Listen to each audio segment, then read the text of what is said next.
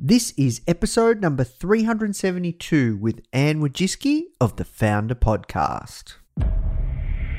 What you need is thirst. You need to be a thirsty human who is intent on learning. It's a really fascinating exploration of human potential. Now, the Founder Podcast. Even the greatest entrepreneurs had help. If you want to learn from the most successful founders on the planet, you are in the right place. Branson, Mark Cuban, Tony Robbins, Tim Ferriss, Arianna Huffington, Seth Godin, Steve Case, Gary Vee, Sophia Amoruso, Barbara Corcoran, Damon John.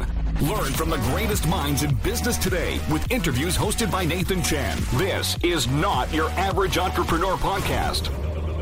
The Founder Podcast.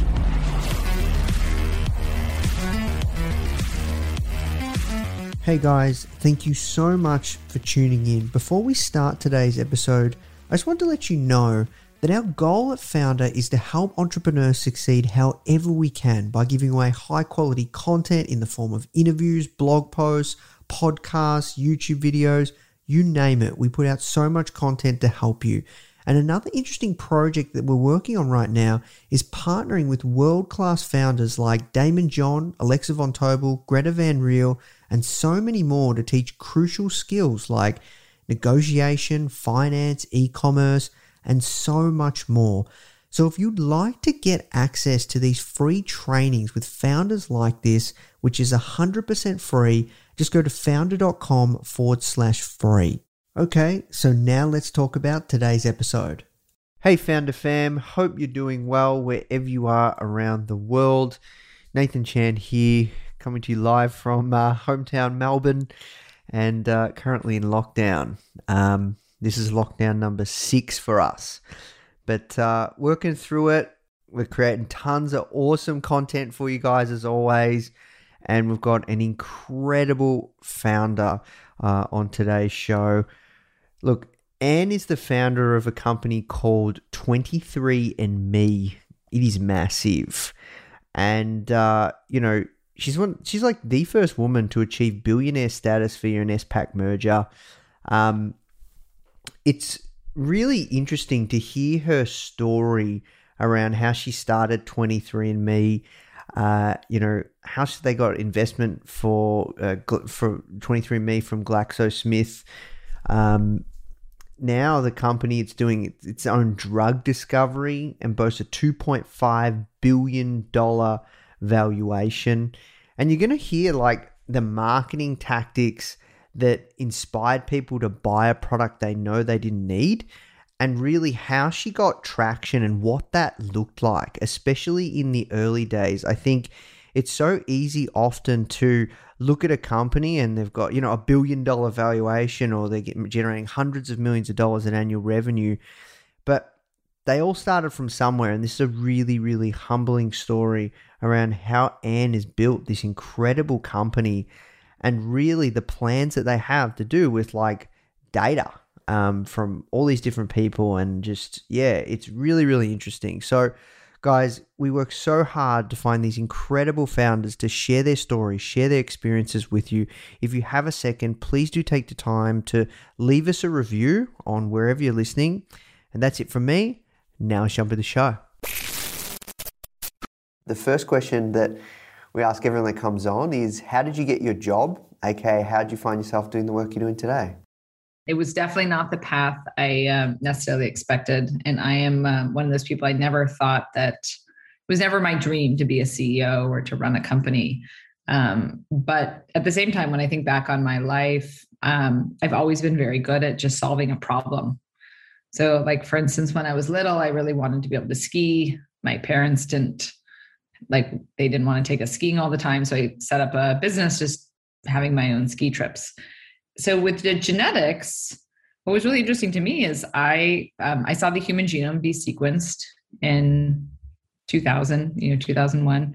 And I thought it was fascinating, like the interplay between genetics and your environment, and, how does your environment actually impact, what you were born with, what you're predisposed with. And I wanted access to my genetic information.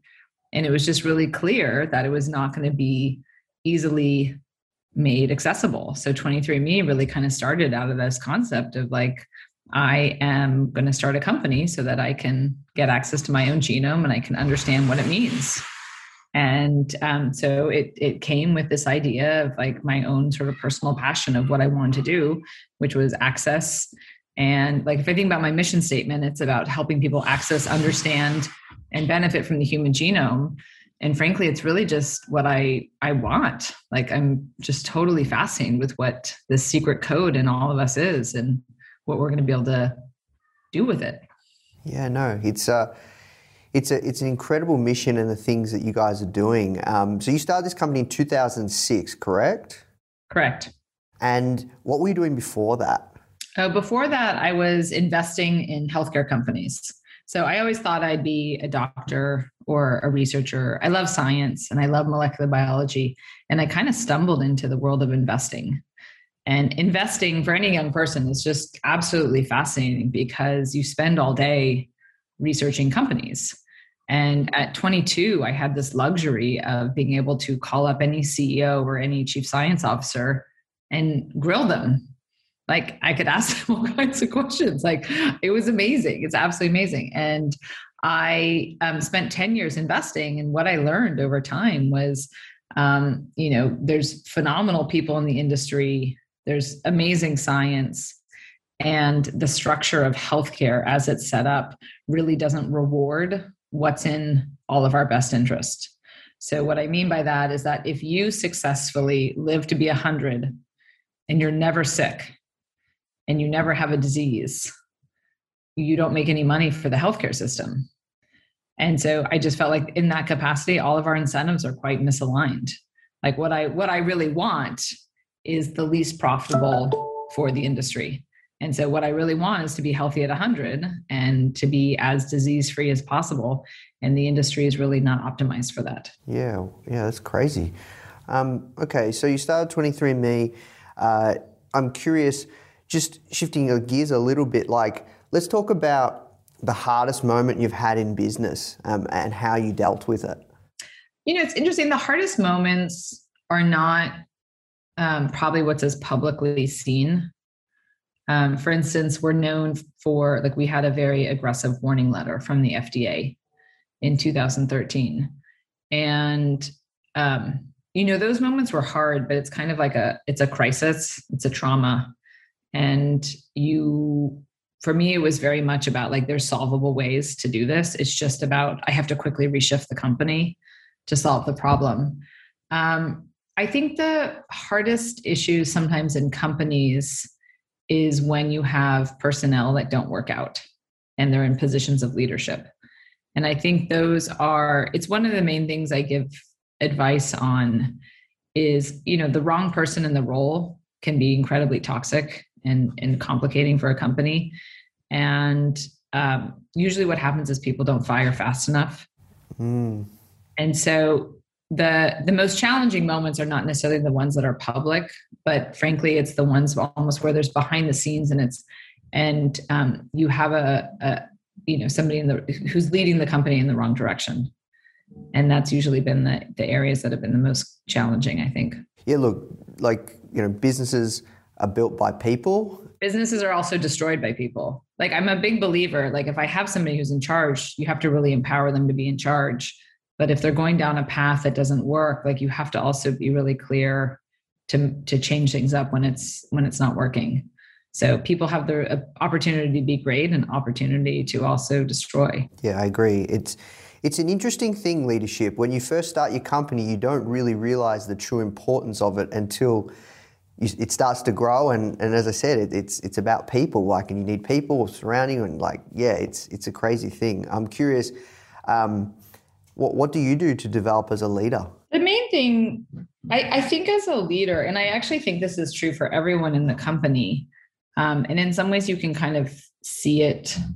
You can kind of tell you're doing it when you feel uncomfortable, but that's like, you need to keep pushing yourself and growing. And, I try to push myself to take on different types of projects or to learn about different areas. And one of the main things for me is not to really, like, I'm naturally pretty social. Like, I love asking more people for advice. So it's one thing for me. I do feel like I can always be better. I can always keep learning. And every single industry has something interesting to learn about. And, even like I find fascinating, like the politics of grocery store shelves. I had no idea that there was again, and how people resolve some of those issues. So interesting. So I have found lately, some of these CEO groups where I can learn about totally different industries are actually quite helpful. So, and I also find I can learn, some of the best learnings I have within the company actually come from, people at all levels in the company. So people who are brand new at the most entry level have a great perspective that I can realize something about the company that I didn't realize. So I think that, again, my general tenet is, from Andy Grove of, only the paranoid survive. So I think you have to always stay on your heels or always stay on your toes. And you should be learning every day, and you should always be uncomfortable. And I can learn from other CEOs and peers, and I can learn from, all my colleagues who are, within the company at all levels. And I think it's important to always have that open door. Yeah, I agree, 110%. So on the flip side, what would you say has been your greatest achievement that you've had in business so far? I think my greatest achievement that I am quite proud of is that we had a vision at Series A, and that vision has stuck. In some ways, the initial concept, it's kind of like the foundation. It's like the Constitution. It's held up well. And it's been something like even our mission statement of, we help people access, understand, and benefit from the human genome.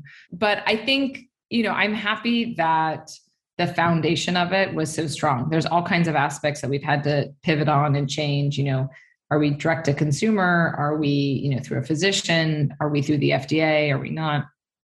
But the fundamental core premise of how we operate has stayed the same since the beginning.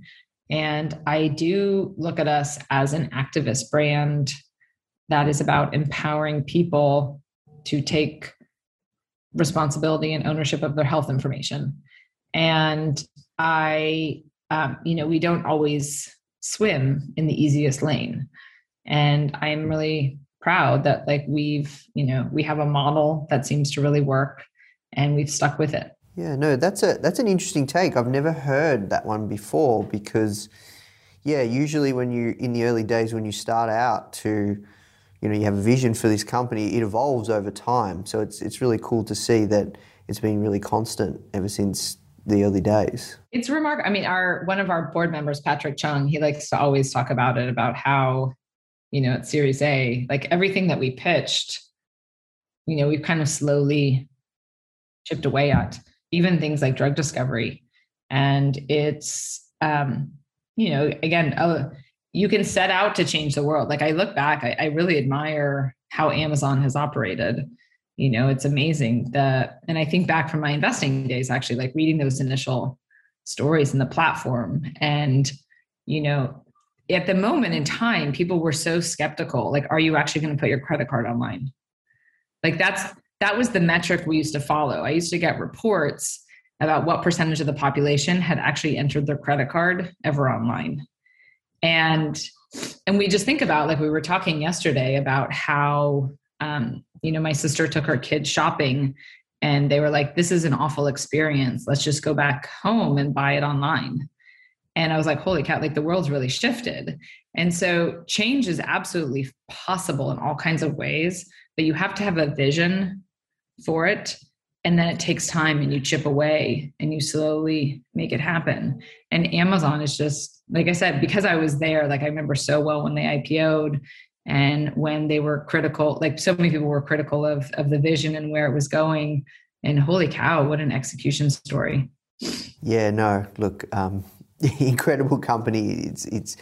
It's fascinating what they're doing. So look, I'd love to also switch gears and go back in time. Can you tell us about what was growing up for you and do you think entrepreneurs are made at an early age? I think Look, I think that we were, like, I look at my mom, who is a teacher, but my mom is one of these people, like, she's incredibly entrepreneurial, like, and she's entrepreneurial, not that she's ever started, well, she has now started businesses, but as a child, like, she wanted to build a park. She was like, there should be a park near our house. So it just like, it was never strange. She just lobbied the government. She like had a petition. She lobbied the council for money. She got money. She organized to build a park, and like, boom, we had a park. So that's very much of a CEO kind of skill, like how to identify a problem and then how to solve it. And so what I think that we learned from our parents was very much about, how do you identify, like, here's a problem that you want to solve and that's interesting to you, and then how do you figure it out? And so again, from a young age, my parents were very clear, like, if I wanted to buy new ice skates, they're like, well, figure it out. And so I do think that parents can train their children well to, if you put the decision making and the problem solving on them and not solving everything for them, but like, you want to do something, like my son wants to go to a gaming conference, like, it's not my problem, like, figure out how you're going to get there. And it's great to see like how kids, try to solve the problem. But I think those are the types of skills that then when you naturally, see an interesting problem in life and you want to start something, you're in a position where you naturally think about problem solving. And the main thing I think about as a founder is like, I'm a problem solver. So it sounds like that you, at a young age, you're empowered, and you're raised to be much more confident to go out and solve problems, do things, work things out, put yourself out there. Yeah, no, I think it's really important for kids. And we had, like I said, I grew up on Stanford campus. It was, my parents gave us a lot of freedom. We had a fair amount of liberties to plan our summer, to get jobs, to, make decisions. And learning how to make decisions is also just really important as a kid. So I do think independence as kids, and when I think about, again, other founders that are out there, they all had this ability in their teens to just really, push limits and to pursue what was interesting to them and try out things. And, being able to try and fail is such an important skill, like do things and screw up, which is really important. So I have to ask you, because, in your family, everyone is extremely successful in their own right. Like, what do family dinners look like? Like, what kind of conversations do you guys have? What does that look like? It's interesting. We, because we all still live together, or like my middle sister lives with me, and my oldest sister is down the road. And, conversations and what I'm really happy about, like my family and our circle group has not really changed. And we had a luxury of growing up in the Bay Area, and there was a number of other families with 3 girls, and we were all friends. And look, I think that there's a level of normalcy still within that group. So like my sisters and I, like one of the main things that we fight about is she steals my clothes. But now she doesn't just steal my clothes because she lives with me. She's in the house next door. She steals my mugs and my glasses. And so like I wake up in the morning and I have no more mugs. And I'm like, stop stealing my mugs. But what's also really fun is like my sisters are just really creative. So they're creative, interesting people. So we talk a lot about, with my middle sister, we talk a lot about disease area stuff. So she's epidemiology. So I'm interested in her work. So when something new, interesting comes out, we talk a lot about, various scientific findings. Susan has Susan has 5 kids. And so she's a wealth of knowledge about, how do you raise children? And like right now we're in the thick of it. Like, what camp should I put my kids in? Like, what should I do? So, various events like that. So she's great there. And she's also incredibly helpful with leadership and thinking about, how do you manage things? How do I manage problems within the company? And, we were talking just now, we were in a car ride together and talking about the whole return to office dilemma.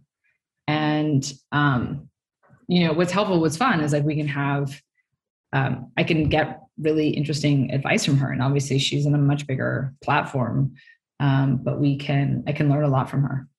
Yeah, no, that's awesome. Thank you for sharing. So I'm curious as well, what do you think we should be doing to raise the next generation of entrepreneurs and leaders right now? Look, I think we have, and my mom writes a lot about this. My mom is actually in some ways like the best person here. And I can't believe I'm even quoting my mom's book because, as like the child, you try to not quote your mom, but I'm quoting my mom, which is like her trick philosophy about, trust and respect and giving kids independence. And I think that there's a total crisis in kids having independence. And I feel for them, like the number of kids, like, can we walk downtown? Can we do this or that? Like, they're just like tracked all the time. Like there's nothing greater. Like I remember when I first had my first job, and I used to love, back in the day I loved flying, and I loved it. If I was going from San Francisco to New York and I had to stop 3 times, I thought that was the best thing ever, because then I could explore cities and no one would know where I am. Like the feeling of freedom and independence and exploring is just amazing.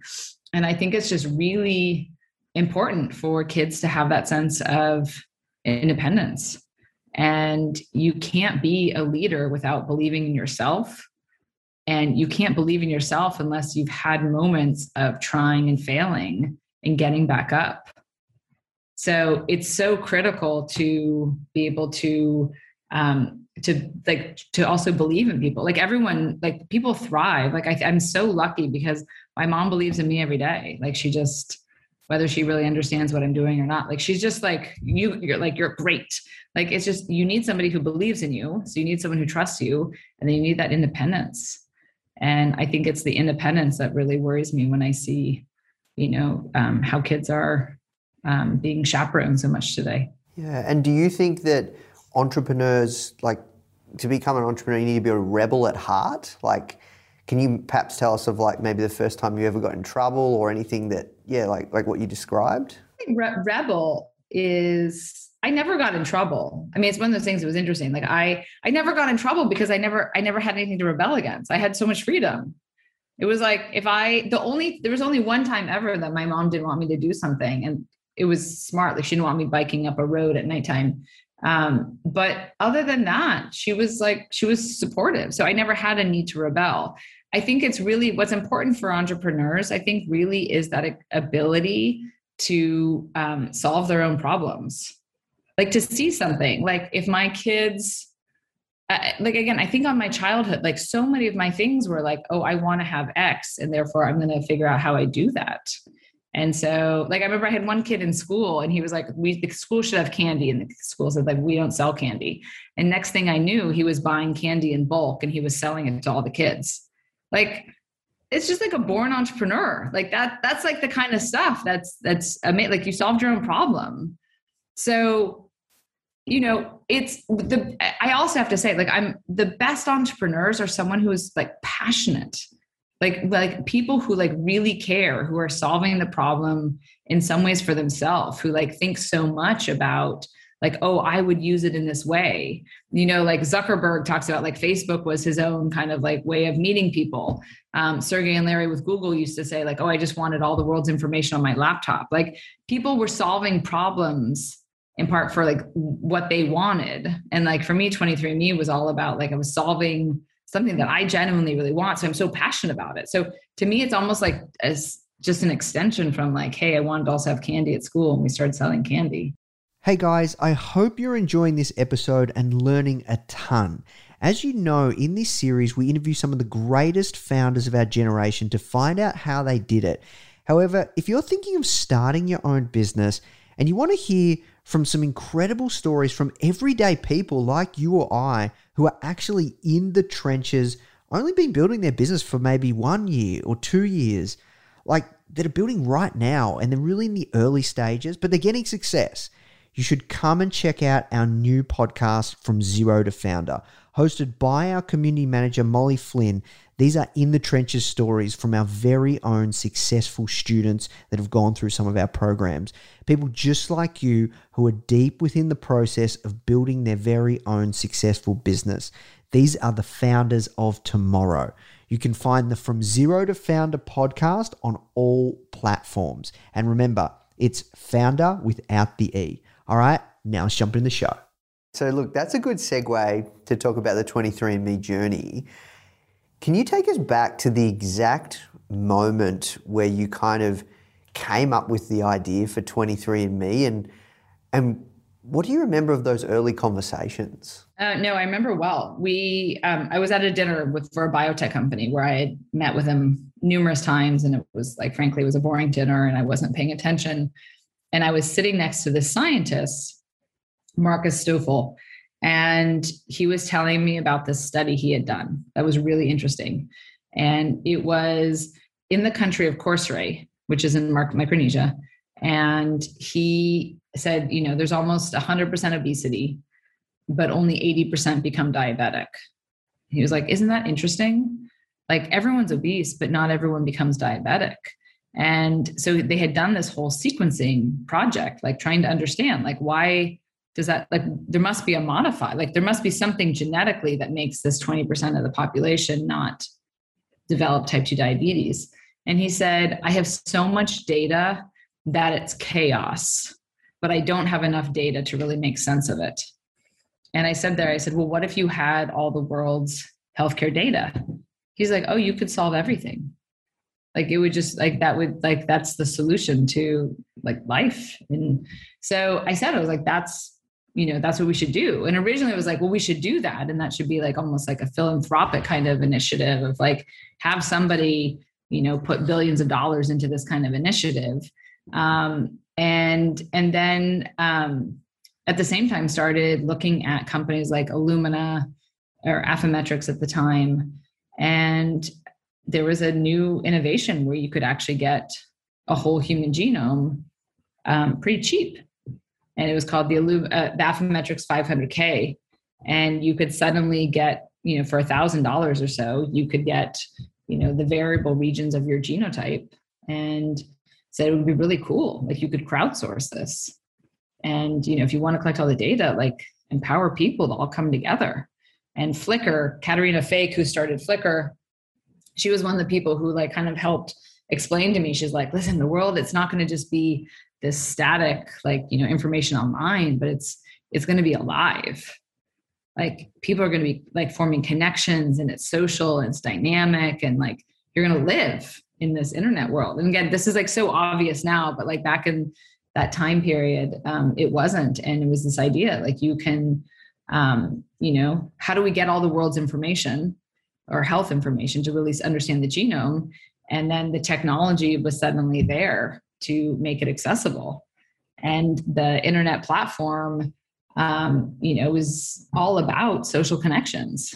And what's more interesting to connect on than the fact that we're all genetically connected and, we're all genetically related. We have so many ways to connect through our genome and our health. So I do remember that dinner quite well. And then from that, it was really became about the pieces all started to come together and said, like, holy cow, there's something amazing that we could do with this. Yeah, interesting. Okay, so you've got this idea. How did you start bringing this thing to life? Well, to be honest, I got really lucky. I had been working, at the same time, I had gotten to know some people who worked at this company, Affymetrix, and those ended up being my co-founders. So Linda and Paul had also been thinking about how do you actually introduce a genetic test and give people their ancestry information and potentially health information. And so it was a really nice convergence because the three of us had very different backgrounds and a similar passion for genetics, and a passion that, like, the human genome is like hands down the coolest thing scientifically you can ever get your hands on. And that we're going to pass on that enthusiasm to everyone. And so I met Linda and Paul because they were proposing a Parkinson's study to my ex-husband.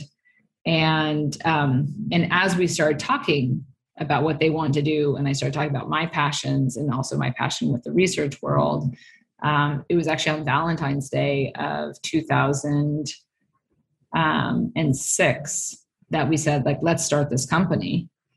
And the three of us, we met later, we started the company, and we started it that spring and launched the first product a year later. So it was, I think one of the best things is having partners. Like, I am forever indebted to my two co-founders, because in some ways the hardest thing is just starting. Like, once the ball is rolling, there's all kinds of ways that you can keep tapping into it. But starting that ball rolling, and their enthusiasm and their connections and their experience in the space was spectacular. Yeah, so I'm curious, what did the early days look like? Can you paint a picture for us? Team, office, setup? Did you guys off the back go raise a seed round? And then tell us about that. We quit our jobs, and I had two scientific co-founders who were straight out of their Stanford PhD programs. And we decided that our first office space was going to be an apartment that we had in Palo Alto. And you weren't supposed to have companies in this apartment. And it was on the top floor, and it was an old apartment, and it didn't have like shades. So we had to put tinfoil on all the windows. And we had bought this table at IKEA. And I remember it was a blue table. And 2 years later, someone put a hot mug on it. And we realized the table wasn't blue. It had the blue protective wrap on it. And we had never taken it off.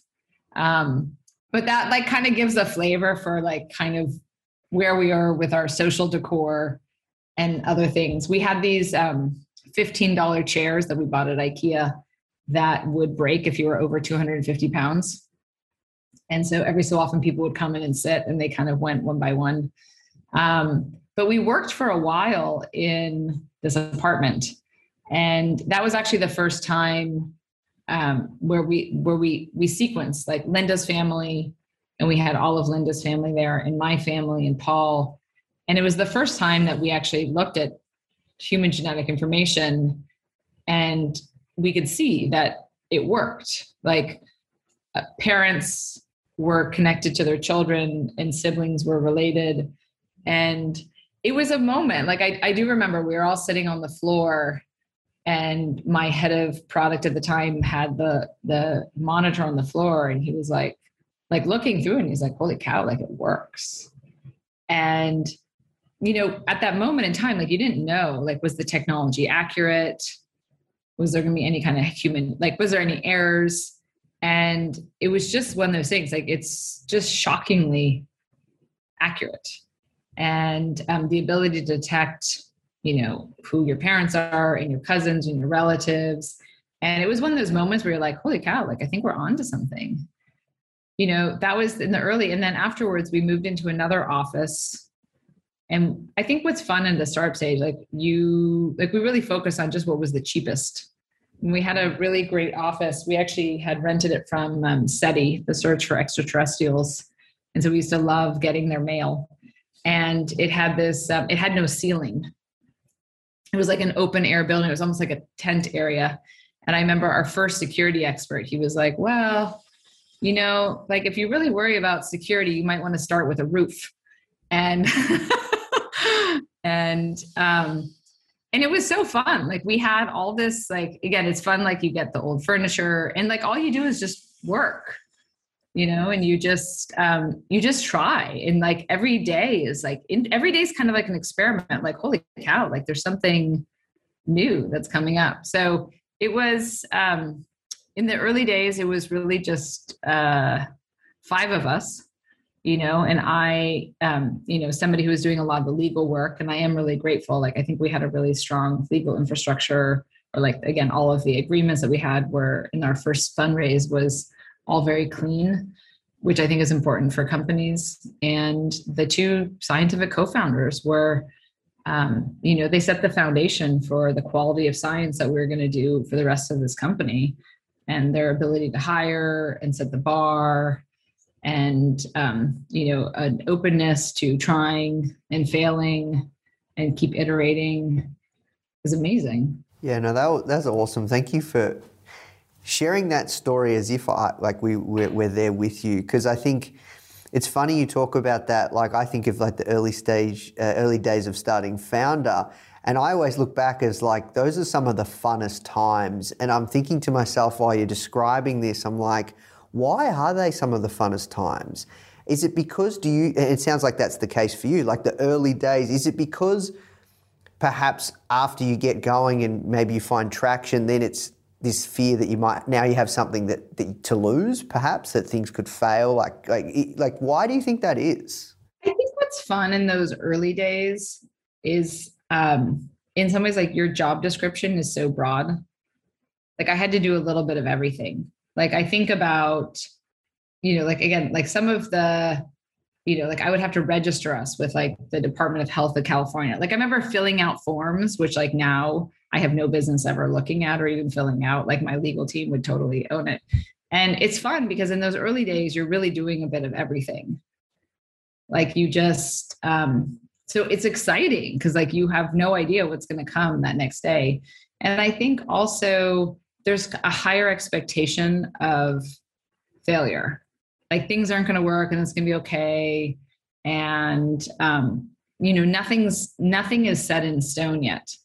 And I actually think it's really important because I still have that enthusiasm for the company.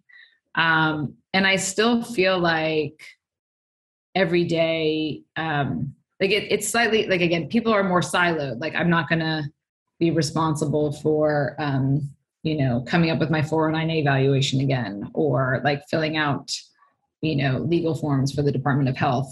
But I think it's important to still have that sense and that enthusiasm about risk. And one thing that I said, like, I think about 23andMe is like, we're the custodian of our customers' data. And our customers have come to us with this purpose, is like, they want to learn about themselves, but they also want us to do something. So my worry is never failure of a project. My worry more is inactivity. Like, are we doing enough? And I think in those early days, you're just like, you're doing so many things. And I think as you get bigger, you can definitely get into the path where it's easy to identify everything has risks. And so you don't want to do it. And I think all the time, like, are we doing enough? And what is it that's right by the customer to like really help them benefit from the human genome? But the early days are exciting because you have no idea what's going to come. It's kind of like when you have a baby and you have no idea, like, I don't know, is it going to be a cranky baby? It's going to be a happy baby. I don't know. So talk me through as well, like, I think it'd be interesting to hear what was the first moment that you knew 23andMe, you were onto something, it was going to take off? Like, when did you know? The reality for me is I never doubted. I mean, I would say my thought process about the prospects of the company were the same when we started the company as they are today. Like, I wouldn't say there was any, well, again, I've always believed that there's like, again, it's universal. Everyone has a genome. So the product is universal. It's applicable to everyone. There was one day where we had a head of marketing who on a whim was like, hey, why don't we just, like, there's this kind of fake holiday, DNA Day, which is like one that we've helped kind of create and pioneer and celebrate, which is, again, it's a great day. But we introduced one day, we're like, let's just cut down the price to $99. And we put a limit on it of like, we'll sell 1,000 kits. And my head of engineering called me at 7 a.m. He's like, we already hit our limit. What should I do? And previous to that, like, we had sold, like 20 to 50 kits a day. And I was like, oh, wow. Like, we sold 1,000? Like, I was like, I don't know, just let it rip. This is like the kind of thing, like in those early days, like when you think about things, like that wouldn't be able to happen right now. But like for me, I was a single point decision maker. I was like, sure, like never occurred to me consequences of it. I was like, let it rip. Let's see what happens. And we ended up selling about 20,000 kits in 17 hours. And it only occurred to me at like 5 o'clock where I was like, holy cow, do we have inventory? Like it never occurred to me. Like maybe we don't have inventory. Like this is how unsophisticated we were with operations. And it also didn't occur to me, like all the consequences that happen when you sell 20,000 kits in one day and your lab is expecting 50 to 100 a day. You just like, it's a nightmare for the lab. And then even shipping all those kits out, like we weren't set up to ship those kits out. But again, those are the kinds of things that you do in those early days where I raised my Series C round based on that, where I was like, look, there's clearly demand. There's like a ton of demand and we just tapped into it. Like we're just starting to see people want this information. They're like, again, they don't know exactly why yet. And there's all types of operational consequences from that, but it was the first time that we saw like, holy cow, there's huge demand for this product and we just need to unleash it. Yeah, wow, what a great story. Thank you for sharing. Last question, and then we'll work towards wrapping up. What was the hardest moment of the 23andMe journey in the early days? I think the hardest moment was we launched and we had this like huge spit party. We had like cover of the New York Style section. We had all kinds of famous celebrities involved and we sold 1,000 kits the first day. We were super excited. And then volume dropped to like 10 to 15 kits a day and maybe 20 kits. And it was one of those things where like that to me was probably one of the hardest moments in the company because you have to build up awareness. You have to build up the market reasons to buy. And we're building the scientific credibility. And it appeared at that time, like no one necessarily wanted their genome. So in those early days, like the hardest thing was like, it's, when you think about, your genome wasn't anything people could relate to. Like, why would you want it? And so there was a huge amount of work in those early days to build out the whole brand and like just the reason why would you ever want your genetic information.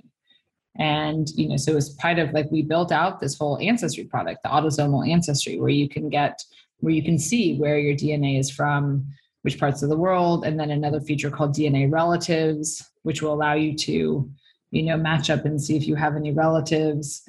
So we really pioneered a lot of reasons why people would want this and stuff that's fun. But it was a slog.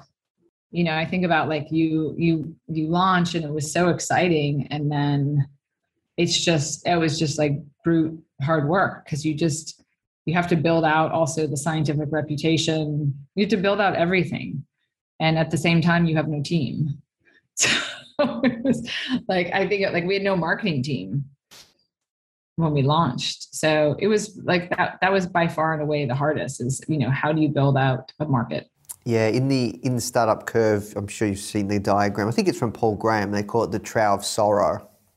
You like launch with a big bang, everything dies off, and then it's just like this Trough of Sorrow, and then little stage of hope, and then would you say that's the best?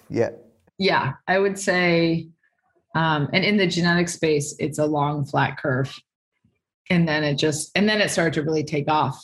But you have to figure out why. What is the reason why people what do they want with it? And it's one of those things from a management perspective. How do you keep people motivated in those time periods as well when people are not quite sure, like what's the potential? Interesting. I have to ask you one follow-up question to that, and then we'll move to the hot seat round and we'll be pretty much done. So are you pro product or pro marketing? Because Bay Area is always product first, product. Once you've got a great product, marketing will take care of itself. Love to hear your take. I'm absolutely pro product. Although I love my marketing team. I think I'm pro product, but I would say that one of the mistakes that we made is we didn't necessarily know how to market. And we did not necessarily we did not have a marketing team for years. I'm trying to think when we hired our marketing person. It was at least 5 years after we started. And, part of it was based on like the first things that we have to have a product. We need to test from the customers. We need to learn from the customers. I need also the scientific reputation. And once I understand my customers, certainly my early customers, how are they using it? Then I'll better understand how can I market it. So that said, and part of what I was pausing on is like, would I have done better market assessments about like, this is the population to go after, or like, these are the early testers who would be interested in it, or can I fill a demand in this area? I think those are all things that we could have thought about more. But I do think that if you don't have an amazing product, you have nothing to market. So you have to have first and foremost an amazing product. And then the marketing job is just so much fun. Like I love working with my marketing team because I feel like we have this spectacularly interesting but complex product. And there's just really fun, creative ways to think about, helping people understand what it is and what you can do. So, but it all starts first with like, the product team has created the opportunities. Okay. Awesome. Well, look, thank you for sharing. We'll work towards wrapping up. We've got one last section, which we call the hot seat round. I've got 4 questions for you. We want around 30-second answers, just spitfire. All right. So the first one I have is, what's the one trait every entrepreneur needs to find success? Persistence. Who do you look up to now, and who are your mentors? My sister, Diane von Furstenberg, and pretty much anybody who has tried and keeps trying. What's one book every entrepreneur should read? Only the Paranoid Survive. And finally, the last question I have for you is, who is one entrepreneur you'd love to have dinner with, dead or alive? I think about people who've created an industry, because that's what's interesting to me. How do you create something out of nothing? So this is a little bit of a side interest, but Kaiser Permanente is the medical plan, is a medical group out here. And it started, in the early 1900s as part of, I think, the steel industry. And it was a totally new type of insurance. It was a way of taking care of workers. And I've always, because I love health, and I am also a child of, and I'm a user now of Kaiser Permanente and their health services. And I think it's a phenomenal healthcare group. I would love to talk to the person who actually, pioneered it. So that health system, which truly is an integrated healthcare system, that is one of the few groups that does profit if you stay healthy. Amazing. Well, look, conscious of time, we'll wrap there, Anne, but thank you so much. That was an amazing interview. You really took the time to just reflect, really incredible reflection and just being so open and honest. So thank you so much for sharing your wisdom and experience with our audience. And that was a fantastic interview. Appreciate your time. Of course. Such a pleasure. Fun questions. Hey guys, I hope you enjoyed this interview.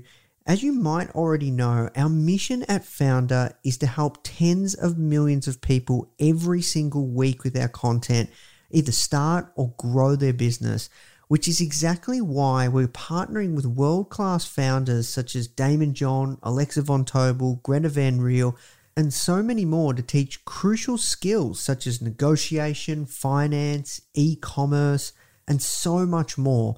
So if you'd like to get access to these free exclusive trainings, please go to founder.com/free. These are 100%. We go super in depth on teaching a particular topic, and I know that you're going to love them if you enjoy this podcast. So just go to founder.com/free. All right, guys, I'll see you in the next episode.